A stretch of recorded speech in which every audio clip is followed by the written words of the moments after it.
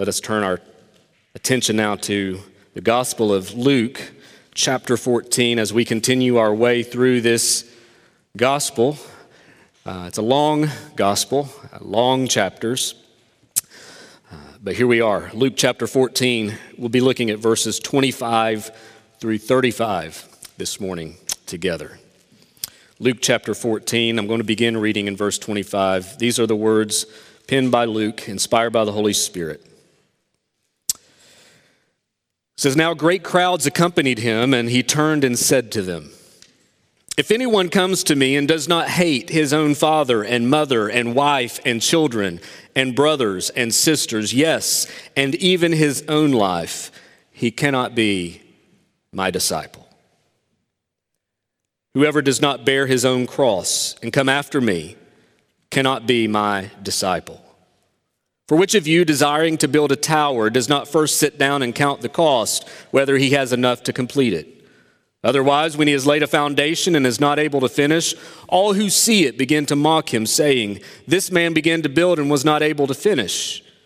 Or what king going out to encounter another king in war will not sit down first and deliberate whether he is able with 10,000 to meet him who comes against him with 20,000? And if not, while the other is yet a great way off, he sends a delegation and asks for terms of peace. So therefore, any one of you who does not renounce all that he has cannot be my disciple. Salt is good, but if salt has lost its taste, how shall its saltiness be restored? It is of no use either for the soil or for the manure pile. It is thrown away. He who has ears to hear, let him hear." Let's pray together. Father, as we consider your word this morning, we ask for help. These are weighty words, and yet you have given them to us to read, to hear, to contemplate, and by grace to commit ourselves to. So Lord, we need your help. We need your help in the hearing of them and in the doing of them. So would you meet us here today by your Spirit and give us eyes to see and, yes, ears to hear. And change us by your grace, we pray. In Jesus' name, amen. I often wonder what Jesus thinks of our Christianity. Specifically, the American type of Christianity. It was pastor and author David Platt who wrote the following words with this in view. He wrote, "We are giving into the dangerous temptation to take the Jesus of the Bible and twist him into a version of Jesus we are more comfortable with. A nice, middle-class American Jesus. A Jesus who doesn't mind materialism and who would never call us to give away everything we have. A Jesus who would not expect us to forsake our closest relationships so that he receives all our affection. A Jesus who is fine with nominal devotion that does not infringe upon our comforts because after all, he loves us just the way we are. A Jesus who wants us to be balanced, who wants us to avoid dangerous extremes, and who, for that matter, wants us to avoid danger altogether. A Jesus who brings us prosperity as we live out our Christian spin on the American dream. When you compare that approach to Christianity to the words that we have from Jesus, we have two very different realities. In some ways, in many ways, you could say this maybe wherever you live, but we live in America, that American Christianity has often attempted to redefine Christianity or reshape it or refashion it in some way. But the Christianity that we find in the Bible is much different. It's not a game. It's not a hobby. It's a call for your life to be totally transformed. The call to faith, the call to follow Jesus, is a call to a discipleship that is total. When you read this passage, it's problematic. Not because of what it says on its own. It's problematic because it confronts us. It confronts our comfort. It confronts our greed. It confronts our complacency. It confronts our version of Christianity with a tame Jesus. It's problematic because it pushes in on areas of our life that we are often unwilling to consider and contemplate. It's problematic because we are sinful.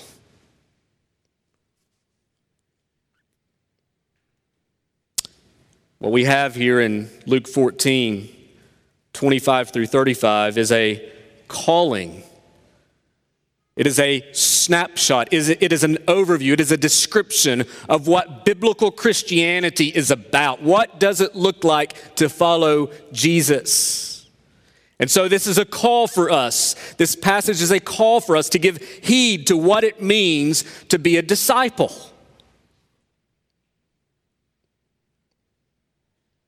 When Jesus calls us to follow him, what is he calling us to? Well, as we walk through this text, we're going to see several things. Several things that Jesus calls us to, several things that discipleship requires of us.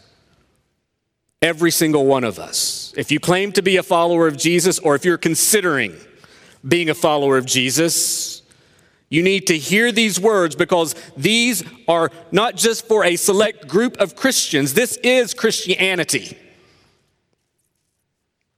So what is it that Jesus requires of us as a disciple? Number one, he's calling us here to understand the claim of discipleship. Verses 25 through 27, we see that great crowds had been accompanying Jesus. And previously, in our previous passages that we've been considering over the past few weeks, Jesus has been addressing, in particular, the Pharisees, the religious leaders of the day. And now, as great crowds begin to follow him, or continue to follow him, and more people are coming along, he turns now and begins to address the crowds once more. He wants them to understand what following him requires. Brothers and sisters, when you read verse 26 and verse 27, these are some of the most hard-hitting words in the New Testament. If anyone comes to me and does not hate his own father and mother and wife and children and brothers and sisters, yes, and even his own life, he cannot be my disciple.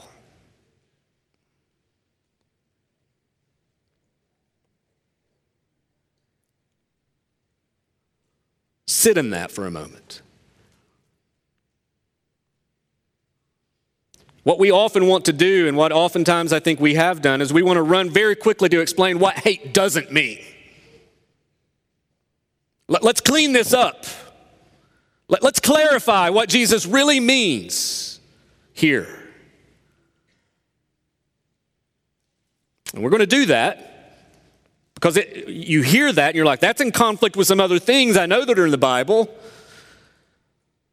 Friends, Jesus is using this language here to elevate the priority that he must have in our lives. I mean, think about this message. This is not a message you hear today. You do not typically hear people say things like this. Hey, you should follow Jesus, but if you do, you're going to need to hate your family and yourself. Was that the message you responded to as a Christian, if you're a Christian? So what in the world is Jesus saying? Is he really calling us to hatred, to despise people we're called to love? In the context, keep in mind what we saw last week. A parable that Jesus gave regarding a great banquet. And many were invited. And you remember what happened? Of those who were invited, guess what? They began to make excuses. The first said, I've bought a field. Another, I bought an ox. Another, I've recently gotten married. Excuse after excuse after excuse. Obstacle after obstacle. And so Jesus is now speaking to the crowds, I think maybe with those excuses, maybe in mind, clarifying. When you come to him, when you come through that narrow door and you enter this great banquet that he has invited you to, you need to understand what it cost you.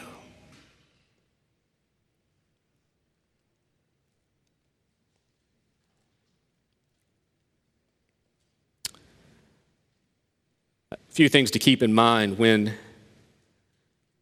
Jesus spoke these words. He's speaking into a culture, a Jewish culture, a culture that would have highly valued family. Family would have been very foundational in this culture. As a Jew, that's what you had, especially as a Jewish people living under Roman oppression. Your family mattered much. It was the core of who you were. It was your identity.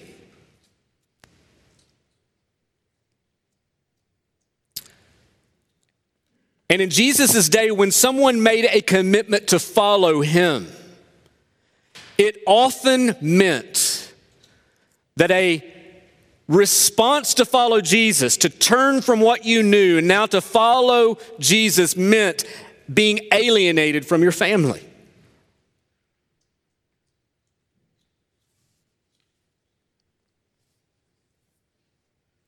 You weren't going to be popular at home or in the neighborhood or in the community. Being a follower of Jesus, even under Roman rule, would potentially put pressure on your family. So from a practical point of view, a commitment to Jesus would often mean tension at the very least, or abandonment of family and the comfort that came with all of that.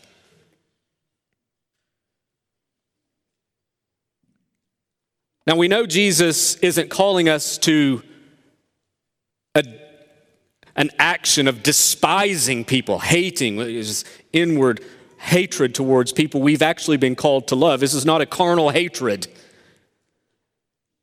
to despise them. He would not call us to exercise hatred to those he's also commanded us to love and to honor.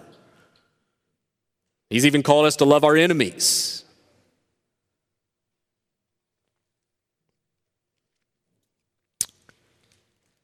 So again, what is he saying? He is saying, through this hard-hitting language, used intentionally, that he, if you're going to follow him, if you're going to become a Christian, if you're going to be a disciple, he must be your priority, period. Following Jesus is no casual matter.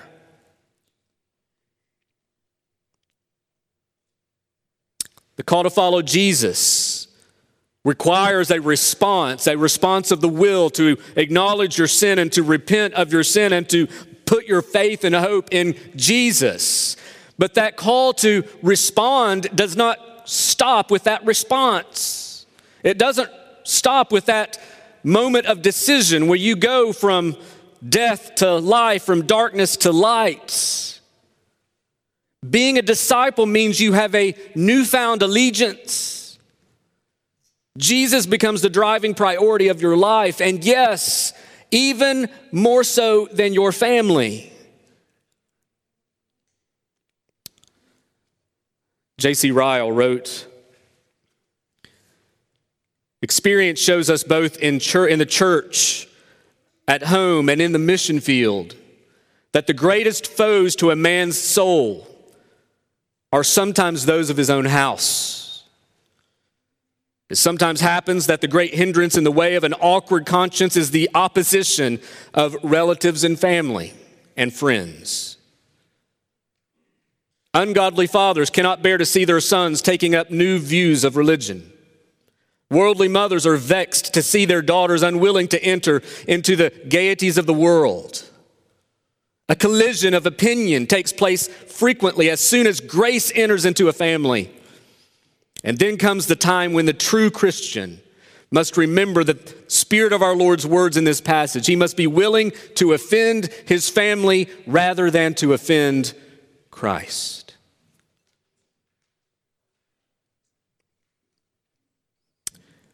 In the first century, to follow Jesus meant many sacrifices. You think about that culture and think about you. Think about your background. Think about your context. We all come from different backgrounds and different contexts. Not all of them are the same. In some ways, especially here in the West, depending on your family background, depending on where you grew up, it can be easier to follow Jesus than it was in a day that meant immediate alienation. At least for many of you. Following Jesus didn't mean you were going to have to make a decision between your family and Jesus. In fact, for many of you, it was through your family that you came to understand the gospel and what it meant to follow Jesus. And praise God for that. Praise God for homes and families that God has raised up to give grace to, and that you were cultivated in an environment where you, at an early age, came to understand the truth of who God is and what He's given us in Christ. Praise God for that. It's a gift of God's grace to you. But for some, even some in this room, some watching, that hasn't been the case. For some of you, your faith has caused conflict, friction, difficulty, tension, awkwardness.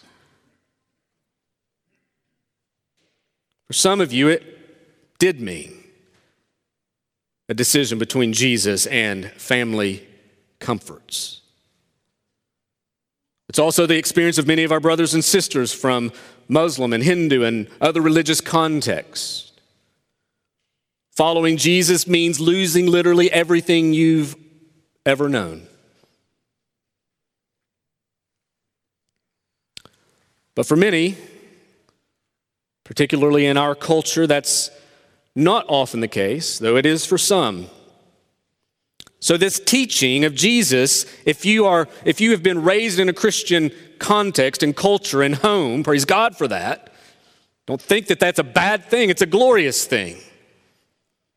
But if you've been raised in that kind of context, these words, you hear them, and I think for those of us born and raised in those kinds of environments, these are harder words to get. Because we've not felt that alienation. We've not felt that tension from time to time when it meant Jesus or them. And so this language may sound extreme.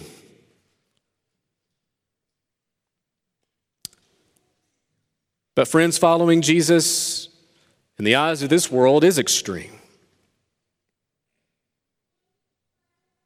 I think oftentimes we struggle to hear the weight of words like this because there's many different reasons. But I think another reason is that the church in America has often helped perpetuate the problem of a casual, consumer-minded Christianity.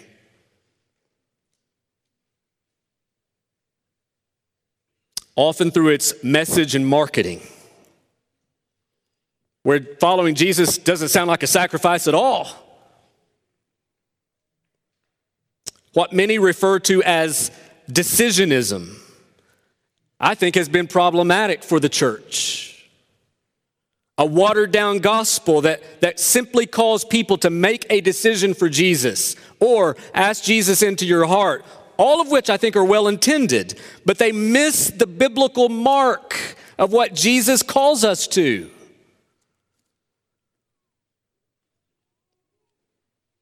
What we find in the Bible are commands like repent and believe. Deny yourself, take up your cross daily, and follow me. Or passages like this, if anyone comes to me and does not hate his own father and mother and wife and children and brothers and sisters, yes, even his own life, he cannot be my disciple.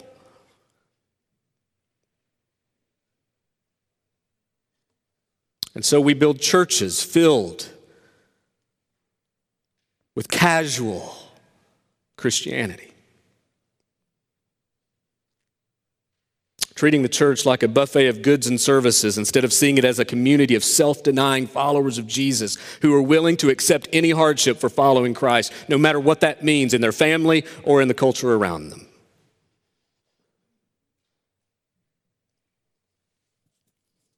Listen, too many people, maybe even some of us in this room, too many people want Jesus on our terms, not Jesus on his terms.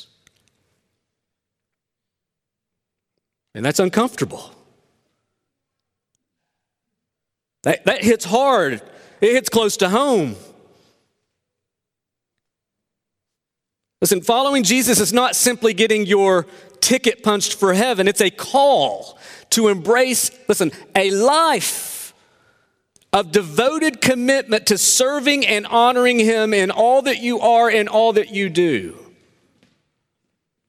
Even if that means enduring suffering. He says in verse 27, whoever does not bear his own cross and cannot be my disciple. Friends, this is a call to join Jesus in suffering. We each have a cross to bear, and we must choose to pick it up and carry that cross daily. That cross includes our dying, our self-denial, and joining Jesus in advancing his kingdom in this world. And do you think the world is happy about that? No. There's nothing casual about following Christ. Following Jesus means that we give him our primary allegiance. Our culture is increasingly hostile towards the faith. We know that. We see it. It's obvious. So if you think that following Jesus in our day and time is maybe going to get easier one day, think again. You think it was easy to follow Jesus under Roman oppression? In many ways, we've got it a whole lot better off than they did.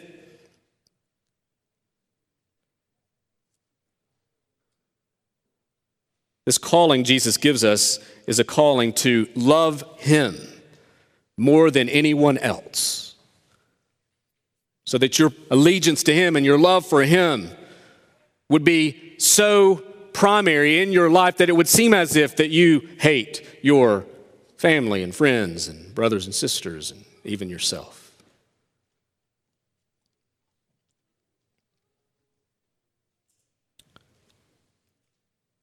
Understand the claim of discipleship. Number two,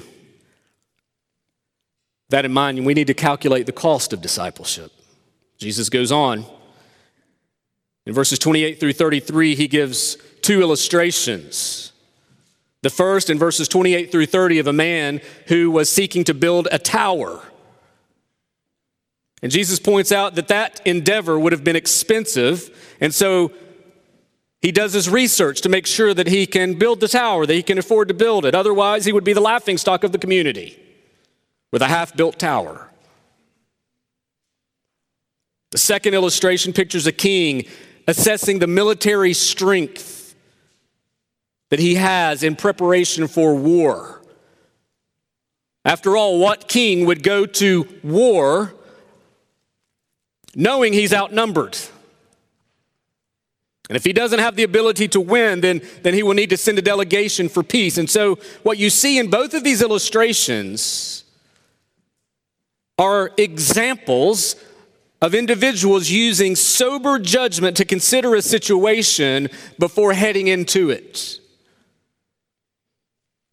And Jesus is saying the same thing for would-be disciples. You need to know what you're signing up for.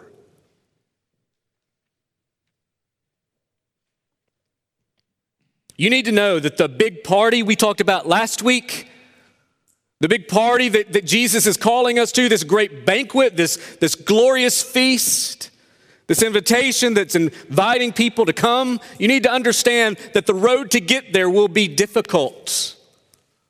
It will be marked with hardship, sacrifice, suffering.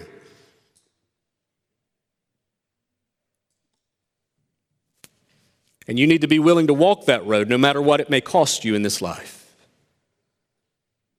So you stand back and you think, okay, he's made the point. We need to count the cost. We need to understand what we're getting into.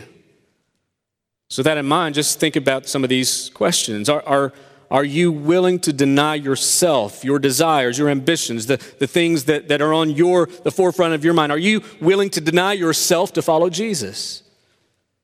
Are you willing to endure hardship and suffering to follow Jesus? Are you willing to show that Jesus is your priority, even if it means awkward moments with family?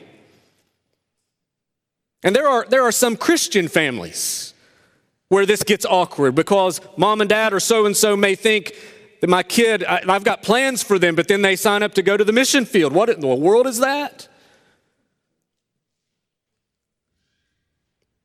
Are you willing to show that even in a Christian home or a non-Christian home, that Jesus is your priority, even if it means tension and conflict? Are you willing to stand on the truth of God's word, even if it means that in our day and time that you would be canceled by the culture? Are you willing to possibly lose friendships over Jesus?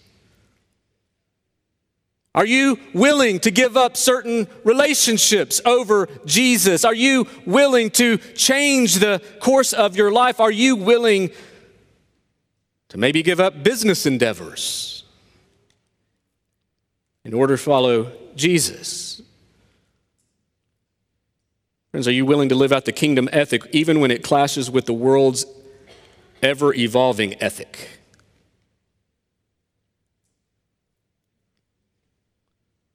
And by the way, following Jesus is not merely a call to give up things. There's so much you gain. The call to follow Jesus is a call to give away your life. Are you willing to take on the personal sacrifice and cost required of you in order to follow Jesus? You think about this. Why is Jesus putting it out there like this? Why is he saying it this way? I mean, if you read this, it sounds like that maybe he really doesn't want people to follow him. All right, this is not a feel-good kind of message, is it, on the surface? I mean, is he saying this because he really doesn't want us to follow him? Just trying to trim out the numbers as best he can? Well, that's not true at all. All he's saying is that he has no room.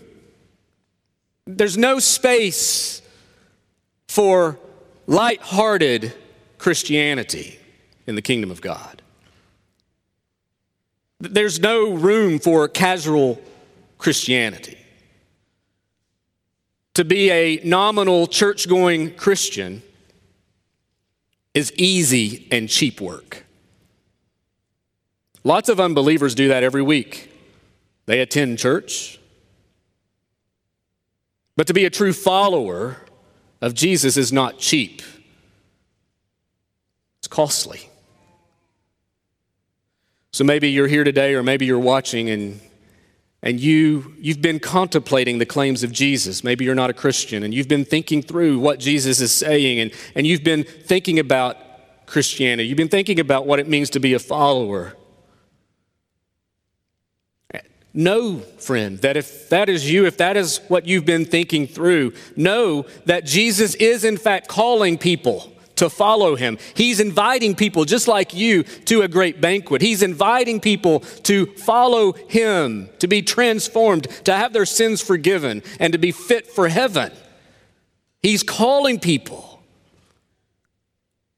But understand that when he calls you to abandon yourself where he becomes primary in all that you are and do.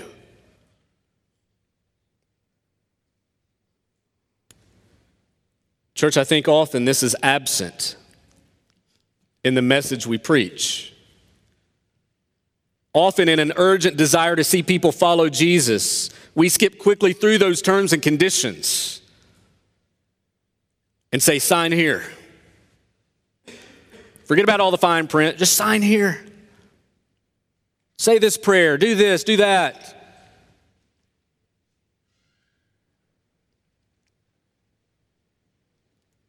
But the terms and conditions are clear. If you're going to follow Jesus, it means giving up your life as it is to be his possession where he becomes your priority. This is a call for us to be clear as a church on what entering the narrow door requires of people. Think about that. Think about the kind of force this would mean, the kind of force the Church of Jesus Christ could be in this world and will be in this world when you have men, women, and children who count the cost of following Jesus and are gathered together in local communities of local churches, living out their lives on truths like this. In verse 33, Jesus draws it all together. You see it there with the language, so therefore. In light of all of these things, my command and my illustrations of the command, therefore, any of you who does not renounce all he has cannot be my disciple. Again, in short, nothing must matter more than Jesus. Not family, not friends, not yourself, not your possessions, nothing. Friends, I realize this can be a challenge. You hear that, verse 33, after verse 26. Any of you who will not renounce all that he has cannot be my disciple. That can be a challenge in our context, in a consumeristic, materialistic, success-driven culture.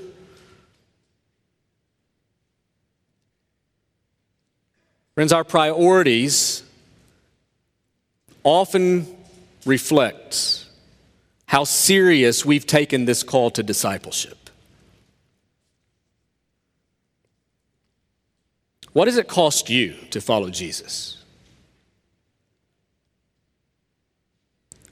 What does it cost you? Friends, that will show up in your life.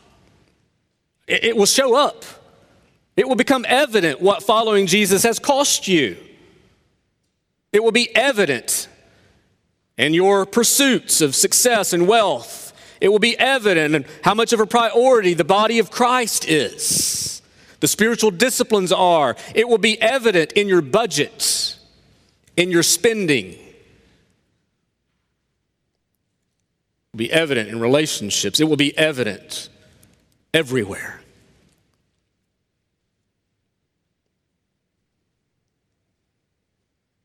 What does it cost you to follow Jesus? See, coming to Christ is, on the one hand, free. It's a gift of God's grace. God has given us Jesus. And in Jesus Christ, we have all that we need for salvation. In him is the embodiment of perfection. He came, he lived a life as a man. He obeyed the law perfectly, never sinned. And yet he died on a cross for sinners, bearing the judgment and weight of our sin so that we could be forgiven and cleansed. He was raised from the dead 3 days later. Then to ascend to the Father's right hand, promising to come again. It was all of that perfect work that Jesus accomplished, his active obedience and his death on a cross and his resurrection that accomplished everything you and I need to follow him.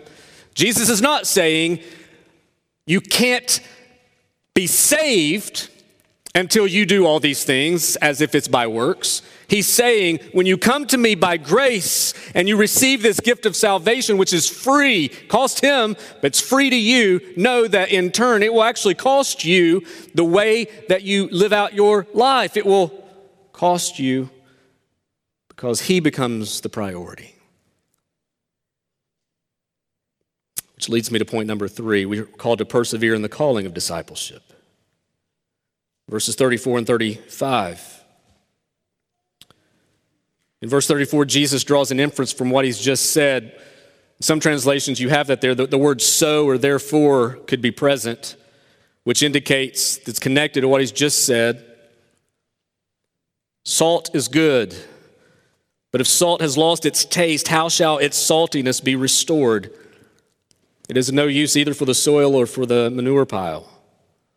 It's thrown away. He who has ears to hear, let him hear. Jesus here speaks of salt. But what in the world does that have to do with what he just said? Well, in Syria, Palestine, we know salt functioned many purposes. It functioned as seasoning, fertilizer, a preservative. And his point here is that while salt was salty, it had a valuable function. Whatever you were using it for, as long as it contained its saltiness, it was useful. But when it loses its saltiness, when it loses its effect, it in fact loses its function and purpose and becomes worthless. And so Jesus is making a direct application here of a disciple of losing his or her effectiveness. If Jesus, he's saying, is not primary, if you're not counting the cost and giving yourself to following him in this way, then in essence you become worthless. To fail to align yourself with Jesus as him being the primary foundation of your life and to seek some casual connection to Jesus is tragic. It's a tragic waste. That's what he's saying.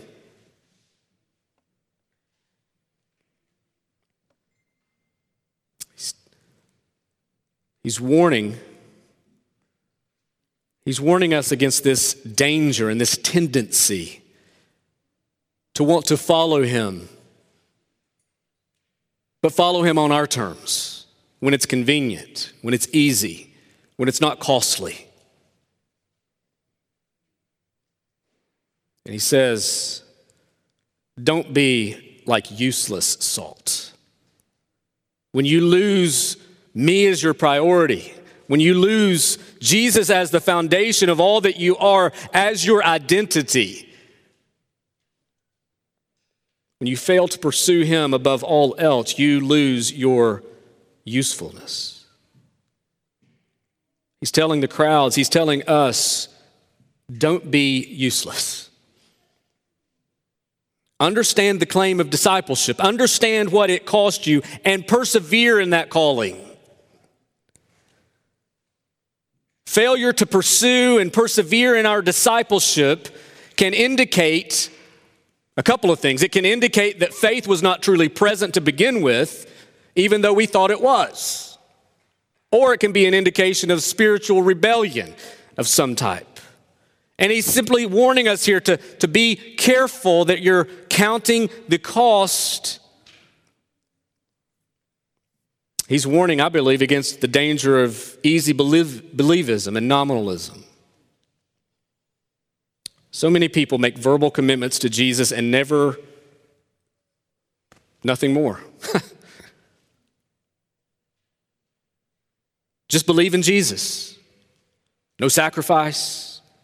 No commitment, no repentance, no perseverance, no cross. Just show up to church once a week or better yet, during the pandemic, kick back in your recliner and watch. An hour and a half a week and you're good. Don't think that showing up here on a Sunday morning like you are, or watching with us as you are, to think that you've checked that Christian box as if you've done God a favor today. That's not biblical Christianity.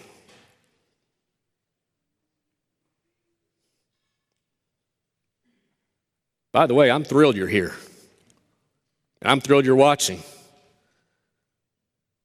But don't think that this is the extent of our discipleship. This is but a small flicker of what Christ has called us to. Friends, I say that because so many people think that. They think that they've done the Sunday morning thing. Off to the rest of my week. No, as a follower of Jesus, it's Jesus' week. Your life is his life. Your priorities are his priorities. Your agenda is his agenda. Your affections are his affections. Your purposes are his purposes. Your delights are his delights. Your hopes are bought by him. Your confidence is what he's given you. The invitation he's given you is a call to enjoy him. Friends, when we think through this, you could be tempted to think, well, this sounds miserable. I got to give up everything so that I can be enslaved to someone else. Yes, but with that comes a joy and a peace and a comfort and a hope that you'll never find anywhere else.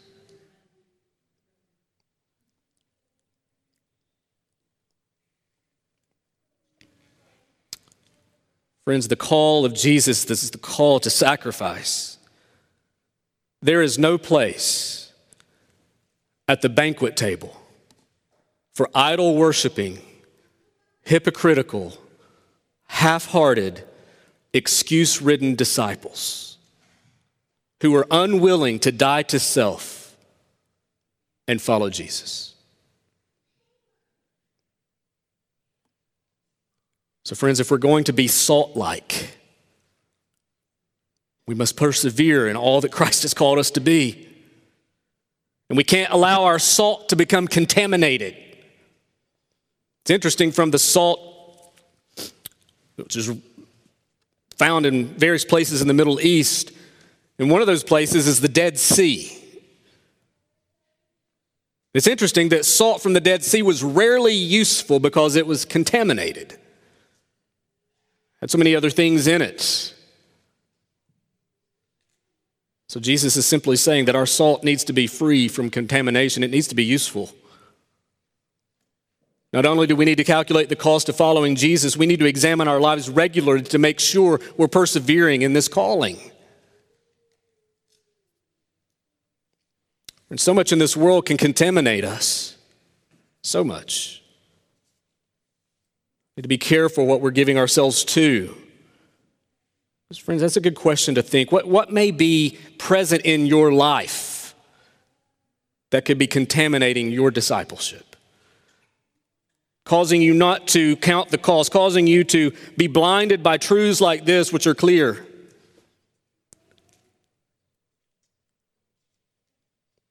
Friends, Jesus makes a radical claim on our lives. As a believer, you've been called to lose your life that you may gain it. To deny yourself, to give yourself for the glory of Jesus. Friends, that goes against most of what we hear, doesn't it? That call to lose our life, to deny ourselves, to give ourselves for the glory of another goes against everything we're told. We're told, believe in yourself, affirm yourself, do what makes you happy. And the gospel, though, is a call to an abandonment of you, to find joy in one who can sustain your joy for eternity.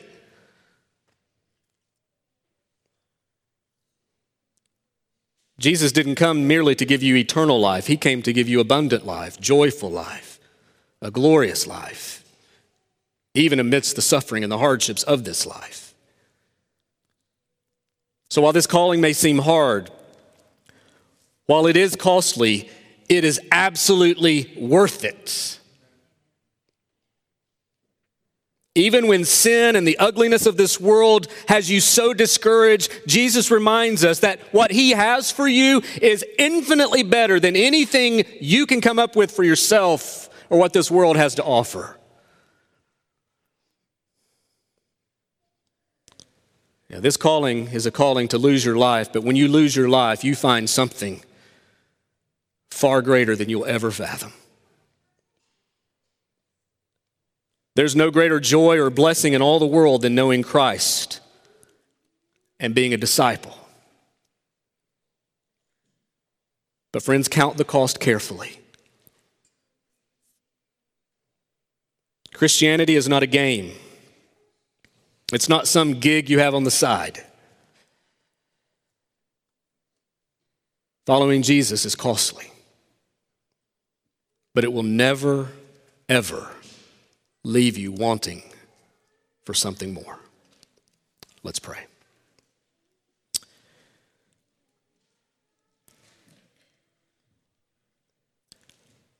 Lord, these words are weighty. Perhaps when we hear them, they're hard to hear. And there are various reasons in our lives that may be the case. So, Lord, would you search our hearts this morning, and would you reveal to us by your Spirit why they may be hard. Father, would you help us see ways that maybe we're rebelling against you and we're not counting the cost. Maybe would you help us to see, Lord, ways that we are called to count the cost and are not.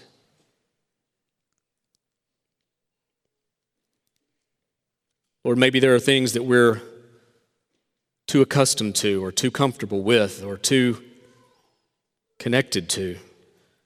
And these things begin to reveal themselves as idols in our lives because we have a hard time letting go in order to give ourselves entirely to you. Father, would you convict us and would you show us and would you help us? Lord, there's not a person here, not a person watching that has fully counted the cost. So, Father, would you help us to understand what you're calling us to? Renew in our hearts this morning those of us who have been following you for so long that may be finding just complacency and just maybe we're calloused, maybe we're, as the song said earlier, maybe our love has grown cold. God, would you expose that in us that we may be disciples who glorify you? Father, would you work in the hearts of unbelievers who may hear this today and maybe they're put off. Father, would you help them to realize that this is a call to treasure you and to worship you above all others. That is the life of the Christian. And there is so much joy, Lord. Would you help us to realize as we hear these weighty words that on the other end of that is so much joy and blessing and good for us. So, Lord, would you work in us today all that we need? Would you help us to be your disciples, even when it's hard? We pray this in Jesus' name. Amen.